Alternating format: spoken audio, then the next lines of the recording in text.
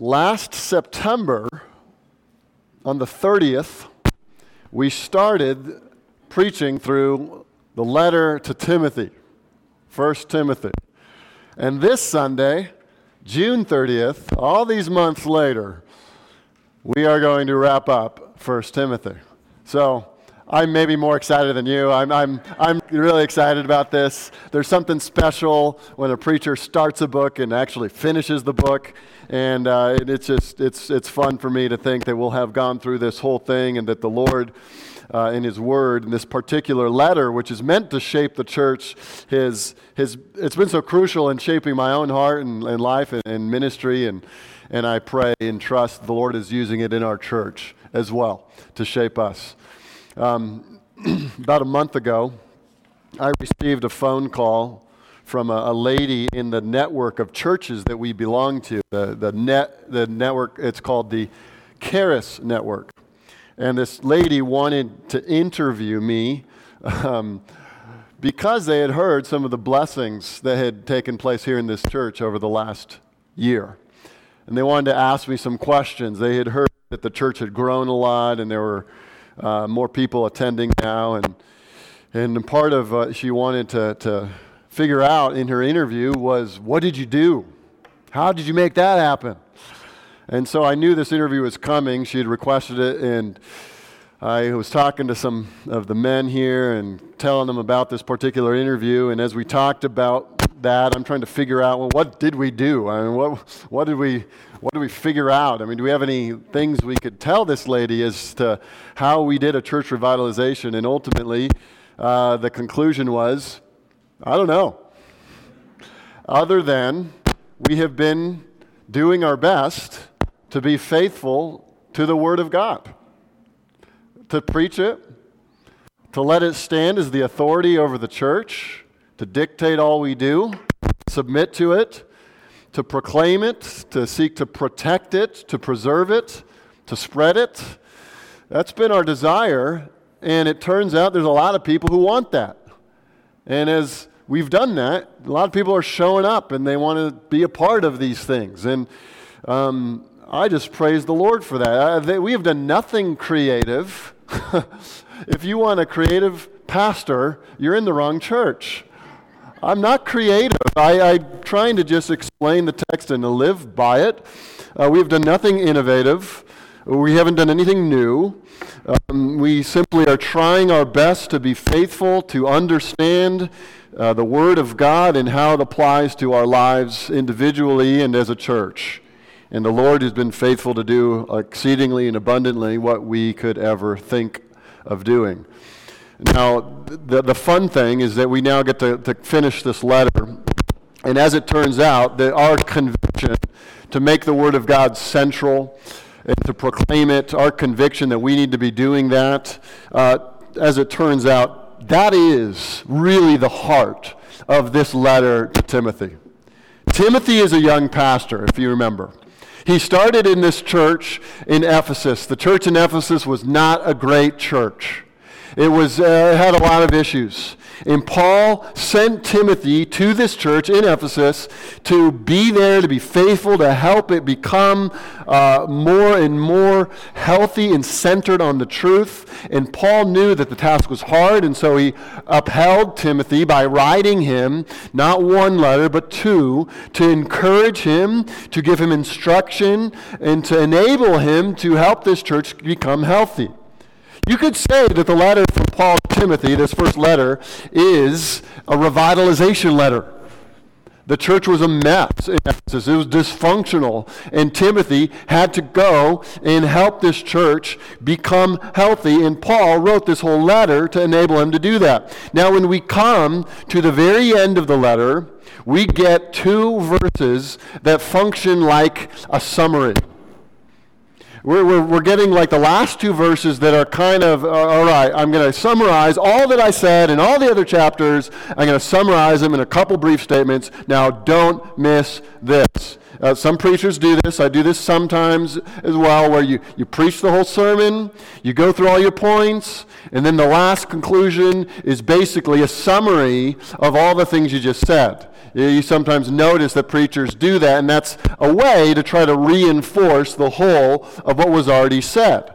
And now this is what Timothy has done in this letter, what Paul has done in this letter to Timothy. He's explained how the church ought to function. He's explained the priority of the church. And now at the very end of this letter, he's summarizing what he said in a couple brief, poignant statements. Read it with me, verse 20 of chapter 6. If you got your Bibles, you can open up to chapter 6, verse 20. Where Paul says, in conclusion, "O Timothy, guard the deposit entrusted to you." That's a fantastic summary of all that he has been doing, all that he's been saying. Here's the point of all that this letter has been about. "Oh, Timothy, guard the deposit entrusted to you." Avoid the irreverent babble and contradictions of what is falsely called knowledge, for by professing it, some have swerved from the faith. Grace be with you. That is a 2-verse summary of the entire letter. If you've been with us since September, you recognize that so much of what the letter is about and what it's for is encapsulated in those two verses. Timothy, guard the deposit entrusted you, and don't get caught up in all this other stuff that distracts from the gospel.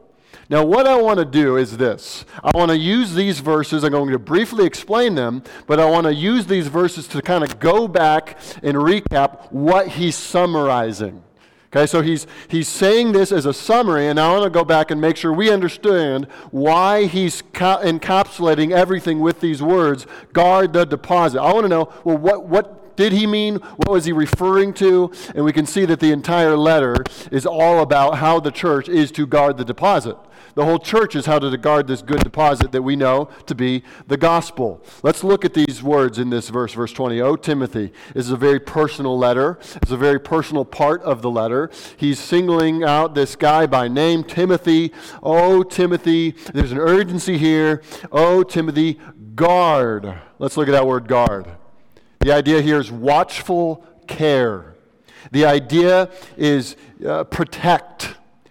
This word is sometimes used to describe shepherds who watch over their sheep. This word is sometimes used to describe a guard who stands outside a prison cell to make sure that those who are in prison remain in prison. This word is used to describe how believers ought to be on guard against temptation that could creep into their lives. Guard. The idea is watchfulness. The idea is vigilance. The idea is be alert. The idea is protect. What he is called to do, Timothy, is guard. Be on guard. What is he to guard? Look at those next words. The deposit entrusted. It's one word in the Greek. The word, it conveys the idea of a trust. Something that was given from one person to another, that person is meant to protect, guard, take care of. It's a stewardship that is being handed from one person to another. Clearly, in the context of this letter, he is referring to the gospel of Jesus Christ.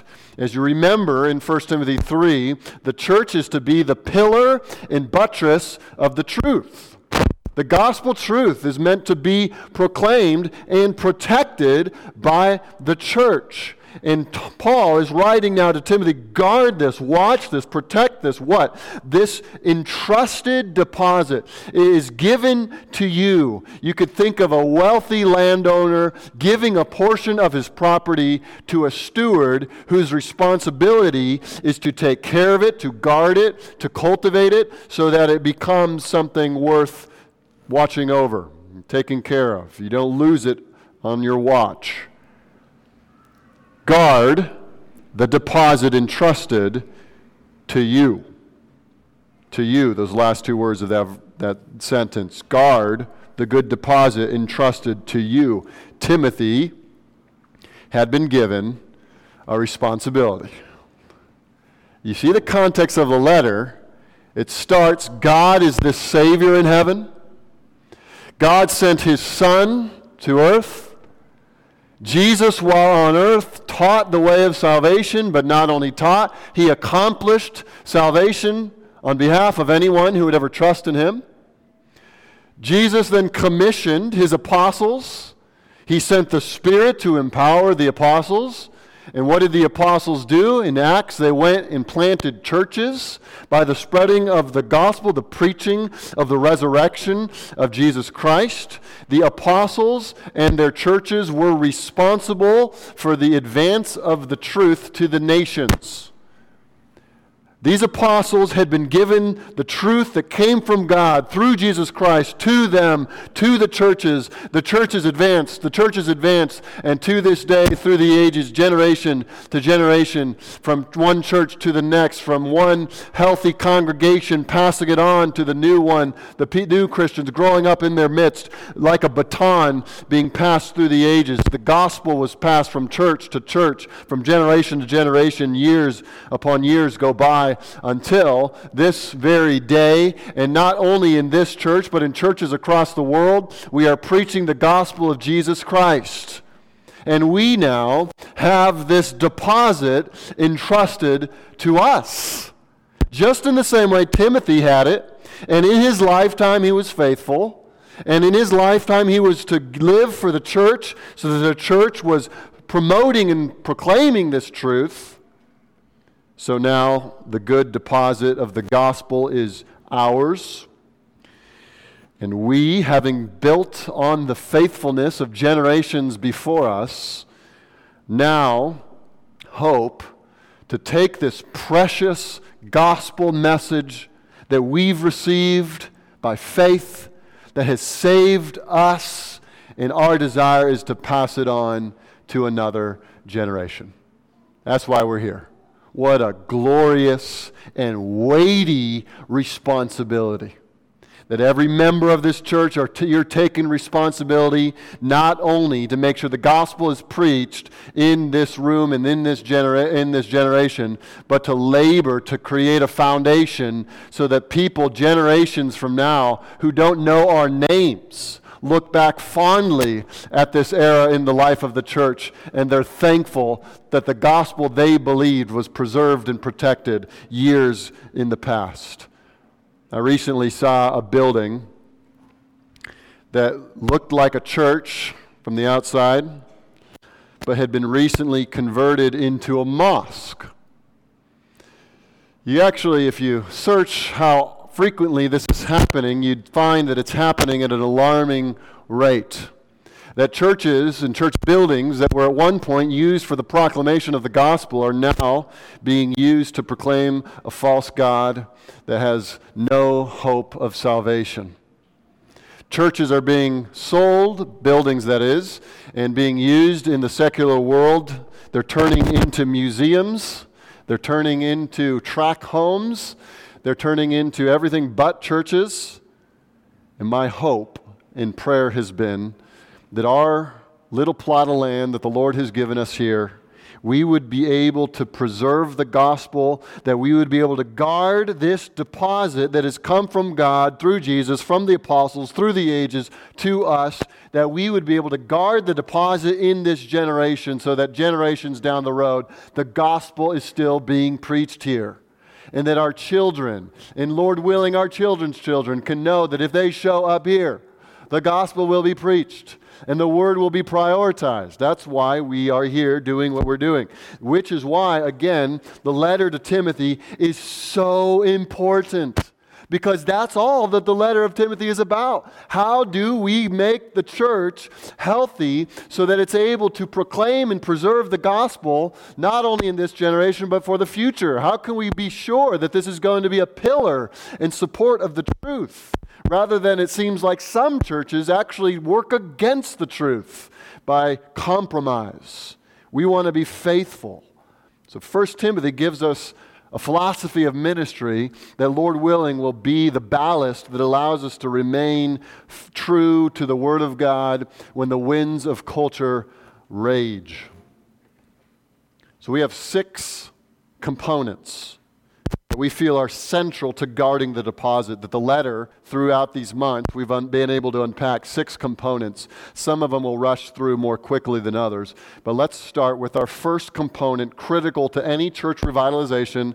And let's be honest, in a church revitalization, we've talked, if you've been here for any amount of time, that church revitalization kind of culminates in us becoming autonomous. Right now we're associated with a couple other churches that are financially supporting us and helping us with oversight until we get to the point where we're able to do those things ourselves. But let's be honest, the moment we become autonomous is not the end of church revitalization.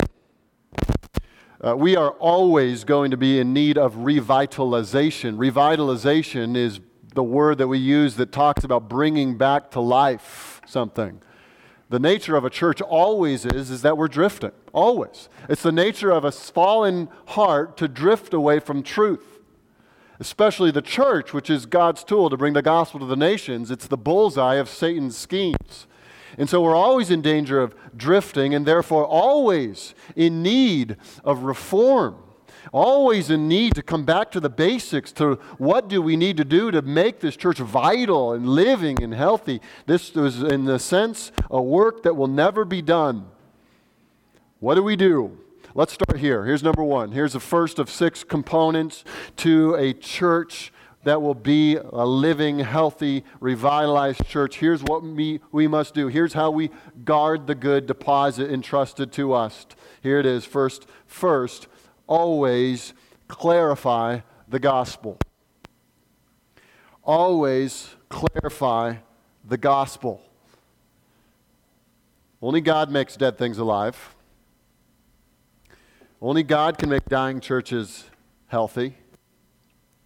God does this through the preaching of His Word. Faith comes by hearing, and hearing by the word of Christ, Romans 10:17. We want our church to be growing in faith and faithfulness. If we want people who come in here and are not yet saved to be given the gift of faith and repentance and salvation, what do? We preach the gospel. We preach the word of God. We do not assume it. We do not assume that everyone knows it and everyone understands it, and therefore we can leave it unsaid. You know what happens if we do that, right? If we just assume the gospel, we assume that everyone here's got it down. We assume that everyone here is already believing it. We assume that it's known and cherished and loved, and so we don't feel any obligation to constantly and repeatedly clarify what it is. You know what happens? We lose it. We lose it in one generation. What is assumed in our generation will be lost in the next. That which we fight for, we must not assume that the other generation coming up understands the value of what we've fought for. And so we must always and repeatedly and continually clarify the gospel. This is what Timothy, the whole letter, is getting from Paul. It is gospel, gospel, gospel. It's all through it. He clarifies the gospel in chapter 1, verses 12 to 17, when Paul recounts his own conversion experience. He clarifies the gospel in chapter 2, verse 5, when he says, "For there is one God and one mediator between God and man, the man Jesus Christ, who gave himself as a ransom for all." He's always clarifying the gospel and the implications of the gospel. In fact, I did a little experiment. Maybe you could do this when you get home. This would be fun. Try this. Imagine you're on a desert island and you're all by yourself and you don't have any books, you don't have anything, and suddenly there washes up on the shore a dilapidated Bible, and all you get is everything else is ripped to shreds and unreadable except for one portion of the scripture, and that is 1 Timothy. Imagine all you have is 1 Timothy. Could you, working from 1 Timothy, come to understand the gospel? Go study that. See what it says about what salvation is. I did that for you. Now here's what I found.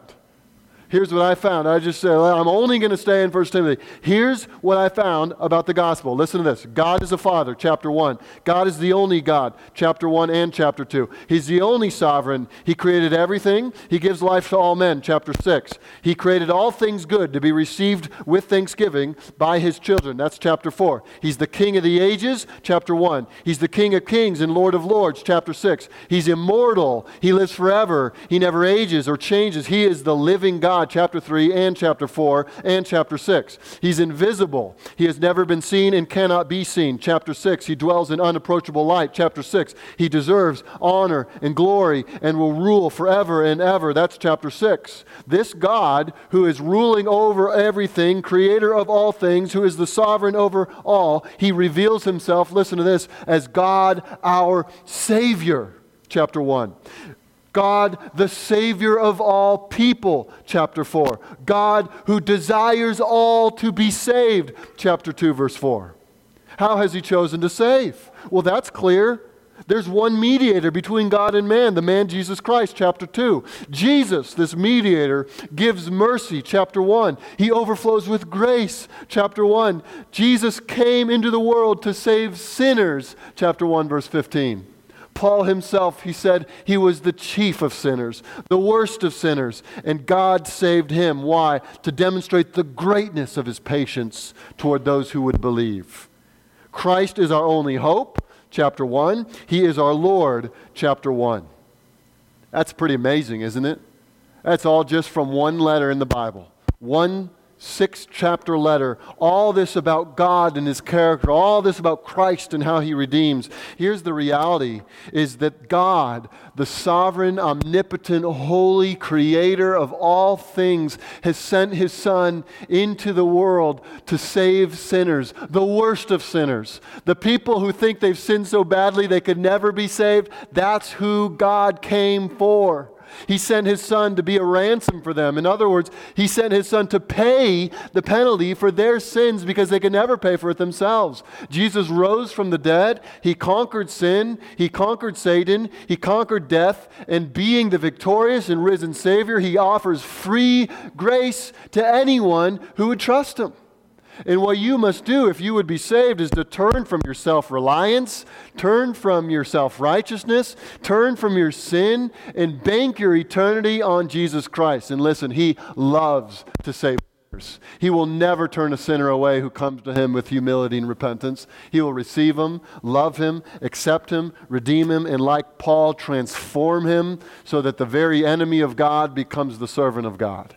That's the gospel. It is dripping all throughout 1 Timothy. I challenge you to go find that for yourself. Read through and see that God is a Savior. Christ is a Redeemer. The Lord is a God of grace who saves. Listen, friends, as long as we are here, we will labor.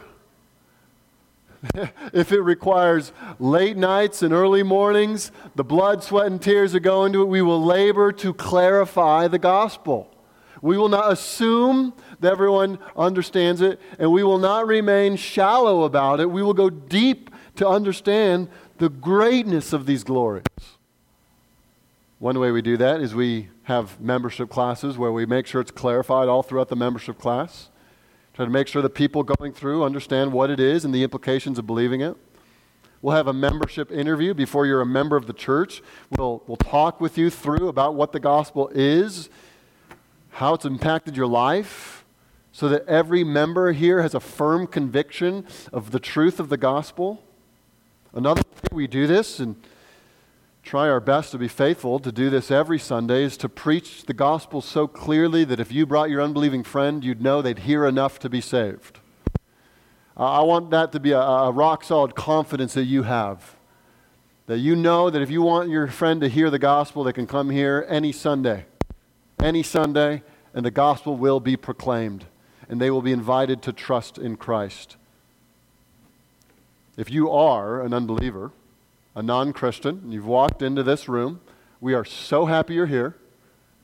We would love for you to come back again next Sunday.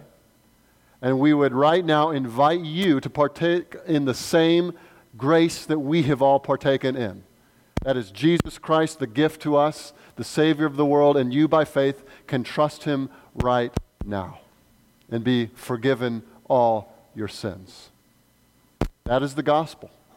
And nobody is in here because we think we've got it all figured out. We're here because of the opposite. We know we haven't. We need a Savior not only to redeem us from hell, but a Savior to lead us and guide us each day. And he meets us in his word. Secondly, as we aim to guard the deposit, we not only must play offense to proclaim the gospel, but if you have been here and listened to Timothy in the letter here for a while, you know that we also got to play defense. That all throughout this letter, he's making sure that the church knows the danger of false teaching. So here's our second point to church revitalization or church health, is let's keep the gospel pure.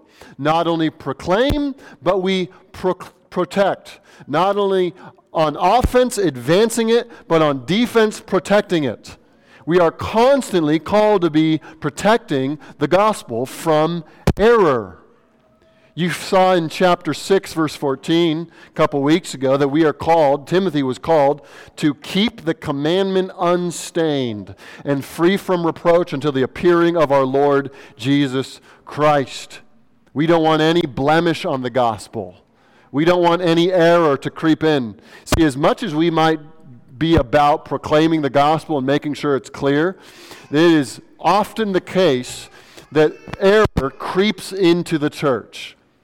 No matter how diligent we are to proclaim it positively and to explain it and to clarify, often what happens is error creeps in. Again, we are at the bullseye of Satan's schemes. And so the church is always under the threat of false teaching, which is why this letter repeatedly brings that up as an issue to be addressed. There's three ways that we protect the gospel. Let's note them real quick. One is, as I just mentioned, keep the gospel pure by identifying false teaching. The letter starts off that way. You can look back at chapter 1, verse 3. As I urged you, when I was going to Macedonia, remain at Ephesus, so that you may charge certain persons not to teach any different doctrine, nor to devote themselves to myths and endless genealogies. Timothy, get in there, and there are people that are teaching false things. Shut it down. Silence them. Don't let them go on. Don't let them continue propagating this error that's actually going to end up hurting the church. Look at chapter 4, verse 1. Now the Spirit expressly says that in later times some will depart from the faith. He's talking about the danger of apostasy. Why do they depart from the faith? By, look at this, devoting themselves to deceitful spirits and to teachings of demons, through the insincerity of liars whose consciences are seared. See, he's saying, be aware, there's this time coming. In fact, it's here, the later times, when people are going to depart from the faith. Why are they going to do that? Because there are going to be false teachers in the church, deceitful spirits. They become the mouthpieces for demons, and they bring into the church error, damnable error, that if believed will keep people from Christ. It's subtle. It's often unnoticed. It often starts small. And so the church has to be vigilant to guard the doctrines of truth. Secondly, how do you guard? Not only by identifying false teaching, but you keep the gospel pure by avoiding vain discussion. This is all throughout the letter. Again, in fact, go to our very text, chapter 6, verse 20 and 21. Guard the deposit entrusted to you. Listen to this.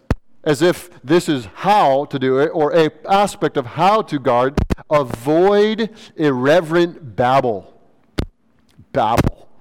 It's a great word to describe the type of talking that has no edification, doesn't build anyone up, doesn't contribute to the edification of the church. It's irreverent. He says, avoid irreverent babble and contradictions of what's falsely called knowledge. Here is the second way we keep the gospel pure is avoid vain discussion. Avoid empty talk. Avoid this kind of false knowledge. He says you claim this kind of understanding of all these things that are actually not true, actually not biblical. It could be any field of study. It could be any kind of extra outside of the Bible understanding that we take to be the most important field of knowledge. And because we think we're knowledgeable in one area of our lives, we think we're spiritually mature. And here he's saying this kind of vain discussion causes certain people to swerve from the faith. You ever seen kids sitting around, they don't know the parents are listening in, but the kids are talking about something they actually have no idea what they're talking about? They're trying to explain something. That'll happen often with my oldest daughter, trying to explain something to my youngest daughter, and actually neither of them have any idea what they're talking about, but they're talking pretty confidently to each other, like this is the way it is. And that's sometimes how even church members can be, talking about things we don't really fully understand, as if we're dogmatically right and we understand it, and this is so important for everyone to get, and we don't know what we're talking about. The Bible calls us to hold fast to the pure, unadulterated Word of God, not speculation, not bickering over words and theories, not vain, empty, meaningless blabber. See, chapter 1, you can go back and see it. Certain persons, it says in verse 6, swerving from these, have wandered into vain discussion. The way you talk to one another. What do you talk about? Is it vanity, empty talk, endless blabbering that builds no one up? Are we able to do that? Certain persons swerving from truth, they go into vain discussion. This is what happens sometimes. It's the second way we keep the gospel pure is by avoiding vain discussion. Here's a third way we keep the gospel pure is godly living. You've noticed that throughout the letter, haven't you? All throughout the letter, not only keep the gospel pure by teaching, it's also keep the gospel pure by living godly lives. You know that someone can preach one thing, but if their life goes another direction, what does that do? You don't want to listen to what they have to say. And so all through this letter, it's not only get the gospel right, but it's get your lives right. Get people in leadership who are trustworthy. Chapter 3, verses 1 to 7, all about the qualifications for elders. Chapter 4, verses 6 to 16. Timothy, if he's going to be an effective servant of Christ, needs to not only know his doctrine, but he has to have his life in order. Look at verse 16 of chapter 4. This is maybe the best summarized way to say this point. Keep a close watch on yourself and on the teaching. You can't have one without the other. You can't get a teacher in here who's got this fantastic ability to stand up front and teach, but his life's a mess, and he's compromised all over the place. No, you can't have someone who has a great life together, but he can't actually communicate anything. The preacher has to be someone who's got both. Keep a close watch on yourself. Make sure your life's in order and on the teaching, on the doctrine. And so we guard the doctrines of the gospel by putting people in leadership who live godly lives. So we are on offense. We preach the gospel. We got that? We're on defense. We clarify it when error comes in. We identify error. We make sure we're avoiding vain discussions. We don't get caught up in all the cultural discussions going on, like being tossed to and fro by the winds of the culture. We live godly lives so that the doctrine we preach is actually compelling. Here's a third way that we fight for the revitalization of our church all the time. Here's what it is. We pray together for people. Pray together for people. You might wonder where we're getting this from, but it's actually right there in the center of the book. Look at chapter 2. Actually, I want to give you a little context. I'm going to give you chapter 1. Start in verse 18. Chapter 1, where Paul says to Timothy, "This charge I entrust to you, Timothy, my child, in accordance to the prophecies previously made about you, that by them you may wage the good warfare, Spiritual ministry is a war. And he's got to wage the good warfare. Now, how do you do that? How are we going to make this happen, Timothy? Now, look at chapter 2, verse 1. First of all, I love when there's like a first of all. He's showing there's an importance to this. There's a priority on this particular thing I'm about to say. I want, first of all, priority to be put here. First of all, look at this, verse 1 of chapter 2. Then I urge that supplications, prayers, intercessions, and thanksgivings be made for all people. I remember talking to someone who had asked me, hey, what's a way that we build our church and we create this kind of culture of evangelism where we're all kind of eagerly working together for the advance of the gospel, and the church is just excited to do that. And you know, you could point to some programs and you could maybe give some suggestions for church structure to make that happen. But what I pointed him to was 1 Timothy 2. I said, pray. Pray evangelistically. Pray for all people as a church. You wonder maybe why your church doesn't love the lost. Do you ever pray as a church for the lost? Do you wonder why you don't have any affection to reach out to your neighbors? Well, are you praying for your neighbors? This is amazing to me. Isn't this fascinating? Paul writing to Timothy, you got to be in this church. This church is a mess. There's a lot of dysfunction. You're going to be waging the warfare. First thing I want you to do, pray. Pray, and this is referring to a corporate time where the church prays together. Corporately, prayers, intercessions, thanksgivings be made for all people. What kind of prayers are these prayers that they're praying? Look at verse 3. This is good, and it's pleasing in the sight of God our Savior, who desires all people to be saved and to come to the knowledge of the truth.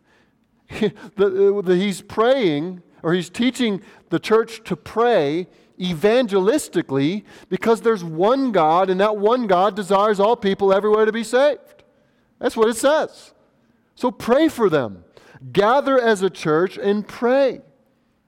If you look at your bulletin, you'll note that we have a prayer of confession at times. And you'll notice that frequently we have what we call a prayer of supplication, where we pray together for various specific peoples. Sometimes churches, sometimes missionaries. Sometimes we pray for opportunities with neighbors. We try to obey this text and pray for governing authorities. We didn't make that up. Like I said, I'm not creative enough to think of that stuff. That is just what the Bible tells churches to do. And so, while some churches might be concerned, well, that might be a little boring to sit there and pray for, an extended period of time about people we don't really know. There might be some silence in the service that might, cause people to shuffle around and get a little antsy. And, well, let's be faithful to the Word. And if the Word is telling us, pray for all people and pray that they would be saved and come to the knowledge of the truth, well, that's what we're going to do. I believe that praying this way gets our hearts, it starts cultivating it. Our hearts, which can be hard and dry, when we start to together fervently pray for our neighbors and our coworkers and missionaries and lost people around the world, our hearts begin to get cultivated and watered, and we begin to grow in our love for the lost. A healthy church will be a praying church. Mark that. A healthy church will always be a praying church. We want to pray unashamedly. We want to pray so frequently and perhaps so often that people who don't know the Lord might feel a little uncomfortable listening to the way we pray and the frequency with which we pray. I hope we're a praying church. That's the third mark of a growing, revitalized church, is that we will pray, and we will pray corporately, and we will pray evangelistically for the people God has called us to pray for. Here's our fourth. Here's our fourth. We're talking about the ways that this letter tells us to guard the good deposit, guard the gospel. We do so by clarifying, by protecting. We do so by praying. Now, here's a surprising one that this letter has given us. How do we guard the good deposit of the gospel? Fourth, let's love God's design for gender. Let's love God's design for gender. Maybe you didn't think this was a crucial piece of a church becoming healthy or a church being revitalized, but you will actually read the letter of Timothy and find that gender roles are distinctly laid out throughout this entire letter. Men are specifically given the task of the corporate prayers and leading them in chapter 2, verse 8. Women are given a different kind of attention in chapter 2, verses 9 to 15. We're told that in verse 11, let a woman learn quietly with all submissiveness. Verse 12, I do not permit a woman to teach or to exercise authority over a man. Rather, she is to remain quiet. That doesn't mean you can't make a peep in church. This is referring to the public teaching of God's word, which is an authoritative act of leadership. That is to be reserved for men. That is reiterated in chapter 3, verses 1 to 7, when the elders are described with the masculine pronoun. They are to be men in the church. In chapter 5, verses 1 and 2, Timothy is being given these directions to relate with all these different demographics of people. And you got men that he should relate to a certain way, older women that he should relate to in a certain way, and younger men and younger women. In other words, it's clear here in the scriptures that God's design for gender is meant to play out in the church and that it's a good and beautiful thing we ought not to be ashamed of. It's all throughout. God created us male and female. Let's rejoice in that. The Bible never shies away from that, and neither should we. Now, friends, I just need to say this is especially critical in our day, isn't it? This is a hot-button issue. To say the things I just said could get a lot of people in a lot of trouble in some places, right? Experience that? Some of you will experience that if you haven't already in your workplace. To believe a biblical gender roles will put you in hot water in some places. But we're going to stand in firm on what the Bible teaches on these things. We're going to make sure that we hold these faithfully and hold to the truth here. This is really, to be clear, this is where our courage is going to be tested.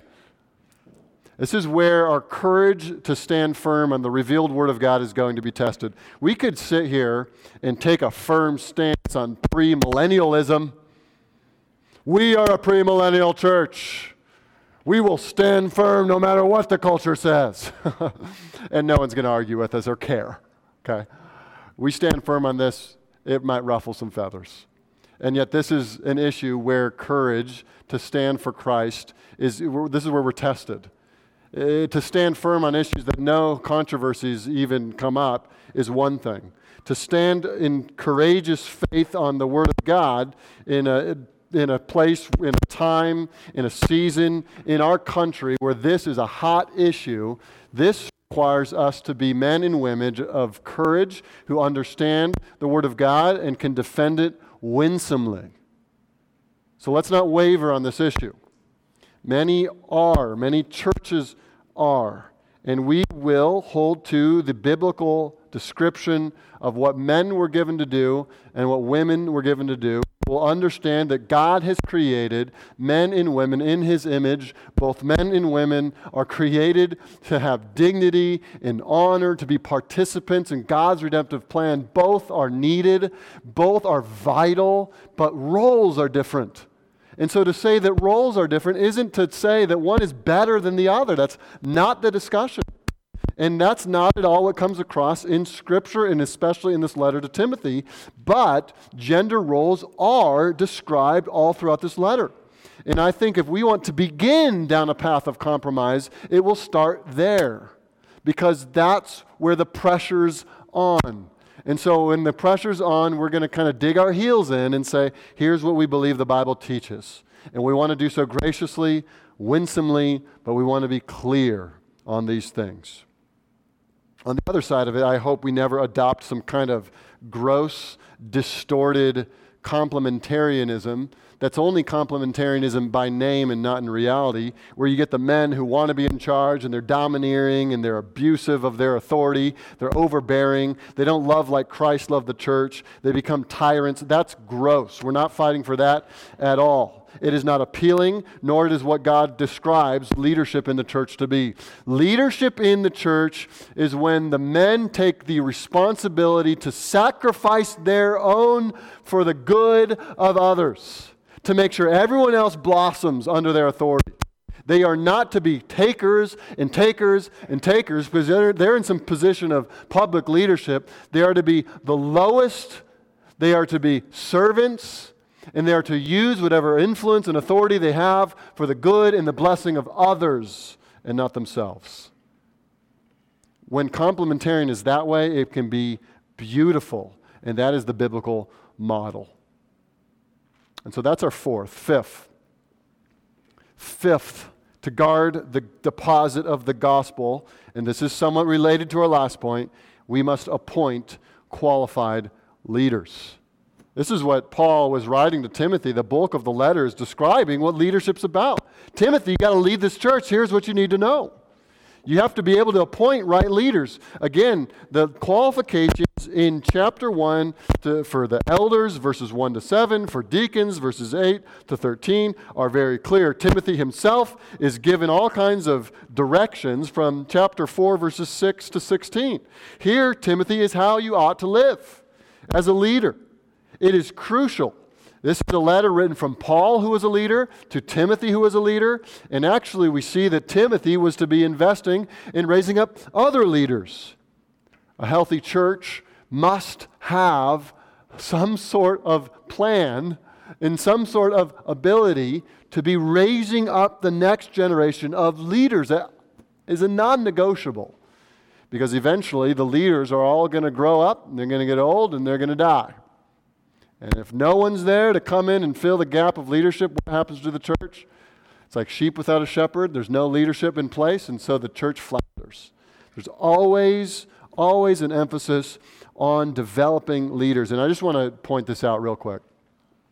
This is primarily the responsibility of the leaders is to replace themselves. Primarily their responsibility, but let me make it clear, it's not only their responsibility. In other words, you who are coming to this church and you're a member of this church and you're interested in the health and growth of this church, you have a responsibility for this. To pray for the next generation of leaders, to invest in them, to invite them into your home and sit across the table from them and get to know them, to help them become all that God has wanted them to be. We don't know who the leaders are until they kind of rise to the surface in the context of these kinds of relationships. We hope our church gets to see the quality of our leaders in the lives they live among the body. And so we're always saying, hey, members, spend time together. Be together, be praying for one another. And if someone is beginning to show evidences of spiritual gifting where they might be a leader, your responsibility is to come alongside them and support them and pray for them and encourage them. So we appoint qualified leaders. We are doing these things all the time. We're proclaiming the gospel. We're defending the gospel from error. We're praying evangelistically. We're upholding God's design for gender. We're appointing qualified leaders. Why? All of this is to guard the gospel. I want to ask a kind of an interesting question.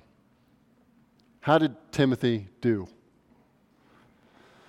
I'm going to assume that Timothy was eager to do all the things that Paul told him to do. When he got this letter, he devoured it. He read it probably more than once. Wanted the contents to become part of his thinking, become part of his heart. He invested in the letter. I would not expect Timothy, for all the things that the Bible says about him, would be someone who would ignore the letter or who would ignore portions of the letter. No, I believe that he would take this. He would do his very best to implement all these things that we've been talking about. We also know, though, that Timothy was in a really hard situation, right? In fact, He's got to write a second letter, Paul does. He's got to write 2 Timothy because the situation's so dire. He's got to re-emphasize some of the same things and give him some more stuff to be thinking about as a leader. Timothy needed a second letter from Paul because the situation in Ephesus was that hard. So I'm going to assume that Timothy was trying his best. But how did the church turn out? How did it do? Was he successful? What's interesting is that in the book of Revelation, when the resurrected, glorified Christ addresses the 7 churches in chapters 2 and 3, you know which church he addresses? One of them is the church in Ephesus. I want you to turn there. Jesus is addressing Timothy's church. That's remarkable. It makes me wonder if Jesus showed up here and addressed us, what would he say? Now, Timothy had the opportunity to be taught by an apostle, to shepherd the church. And this message from Jesus to the church in Ephesus comes about 30 years after the letter to Timothy was written. The letter to Timothy was written about 62, 63 AD. The revelation to John in John's vision in Revelation came in the 90s AD. And the first church that Jesus addresses is the church in Ephesus. How did Timothy do? Let's see Jesus' evaluation. Look at verse 1. To the angel of the church in Ephesus write, the words of him who holds the 7 stars in his right hand, who walks among the 7 golden lampstands. Here's his message. I know your works, your toil, and your patient endurance, how you cannot bear with those who are evil, but have tested those who call themselves apostles and are not, and found them to be false. That's a pretty good start. Apparently, Timothy had taken all Paul's directions to make sure that their church knew false doctrine when they saw it. They were able to, it says here, to identify, to test false apostles. They knew when there was a false apostle and they could exclude them from influencing the church. They knew their doctrine. They were upholding in patient endurance whatever challenges they faced. They were testing them. They were finding them to be false. They were identifying false teachers. Timothy is filled with that in the letter. Verse 3, I know you're enduring patiently and bearing up for my name's sake. So they were doing a lot of good. Timothy had led them in endurance and to bear up for the gospel. They were fighting for the truth. And you have not grown weary. A lot to commend about this church in Ephesus. Timothy, well done. But look at this, verse 4. But I have this against you, that you have abandoned the love you had at first. Let that sink in.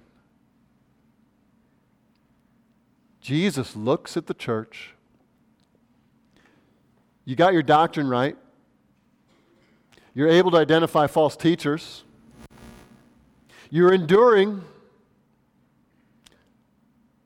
but you've lost your love. You've abandoned the love. You've abandoned the love you had at first. Friends, this ought to make us shudder a little bit. As people who love doctrine, and we should, as people who want to proclaim it as we ought, as people who want to defend it. We want to build the church on Scripture, and we have pretty strong convictions about what that means. And we, just like the church in Ephesus, are in danger of, in the midst of the battle for all these truths, to drift from actual love. And often, when this confrontation happens, we respond, oh, okay, we need to love better. Let's create a new church program. Let's make sure we do a little more of this, a little more of that. Let's make sure we spend more time at the parks or have more people over to our houses or a little more time at church together out to do it. Maybe we can add a greeting time. That'll make us love each other better. Let's add some more structures to the church to facilitate these things. And what's Jesus' solution? You see this? Repent. If you find in your heart that you have all this love for truth, and you have all this conviction, and you can spot a false teacher from a mile away, and if you have not love, Jesus doesn't come and say, hey, change your calendar around a little bit, or show up to a little more church functions. He says, repent. Address the real issue. It's your heart. You don't love me like you should, and you don't love the people around you as you should, so repent. And listen, in repentance, there is grace and mercy. Like I said before, God would never turn away a humble sinner who comes to Him in repentance. You come to Him saying, Lord, I'm to love you. And the love I can offer you is so small compared to what you deserve. And I'm called to love these people. And the love I have within my heart to be able to give to them is so small in comparison to what you call me to. I confess my utter inability to love. And so, Father, help me to sacrificially give of myself to love. I repent. Always, listen, church, always the biggest question that you and I must face is the easiest question to dodge, because you know the right answer. The biggest question before you as an individual and us as a church is, do you love God? Now, I'm not asking what kind of things you attend. Do you love Him? Like, do you love your Lord? Or is your heart filled with a love for Jesus Christ, for what He's done for you? There is no substitute for that. And where that lacks, no matter what doctrinal distinctives we get exactly right, where that lacks, we need to repent.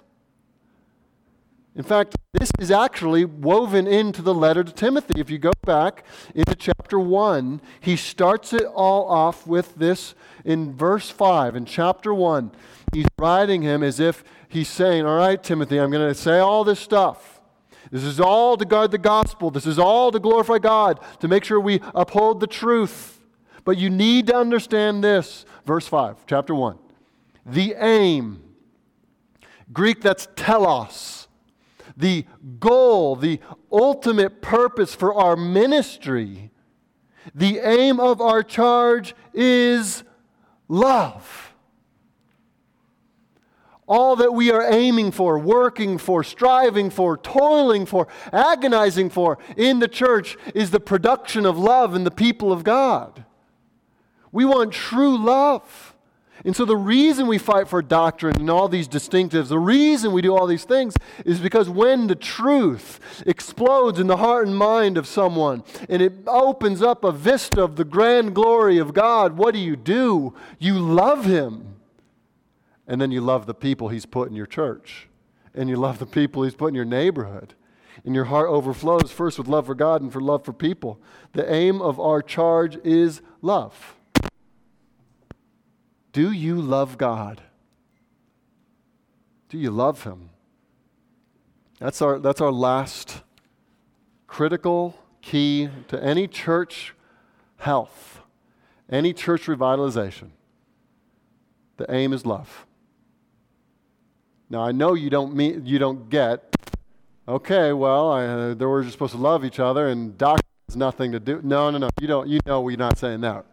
We're saying truth in love. Jesus came with grace and truth.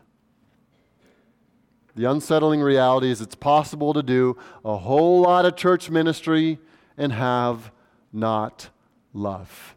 And if we have not love, what are we? We're empty.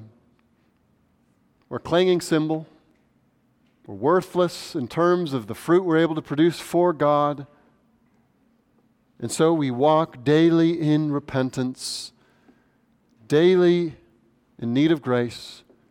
And it is possible, friends, that in a generation we will have the same doctrinal statement, the same doctrinal distinctives, the same church government, the same order of service, and yet be drifting in our heart from the love that we are to have for God and the love we are to have for people. And so when we're talking about preserving the gospel from generation to generation, it is a doctrinal battle, yes, but it is a battle for the heart of every single person here. It's a battle for the heart of the church. We must love, or we are nothing. So here's how we guard the deposit. Here's how we guard the deposit entrusted to us. We present the gospel in truth. We protect it from error. We pray for the lost. We hold fast to God's design for gender. We appoint qualified leaders, all for the purpose of cultivating true love in the hearts of our people for the glory of God. Amen? Let's pray.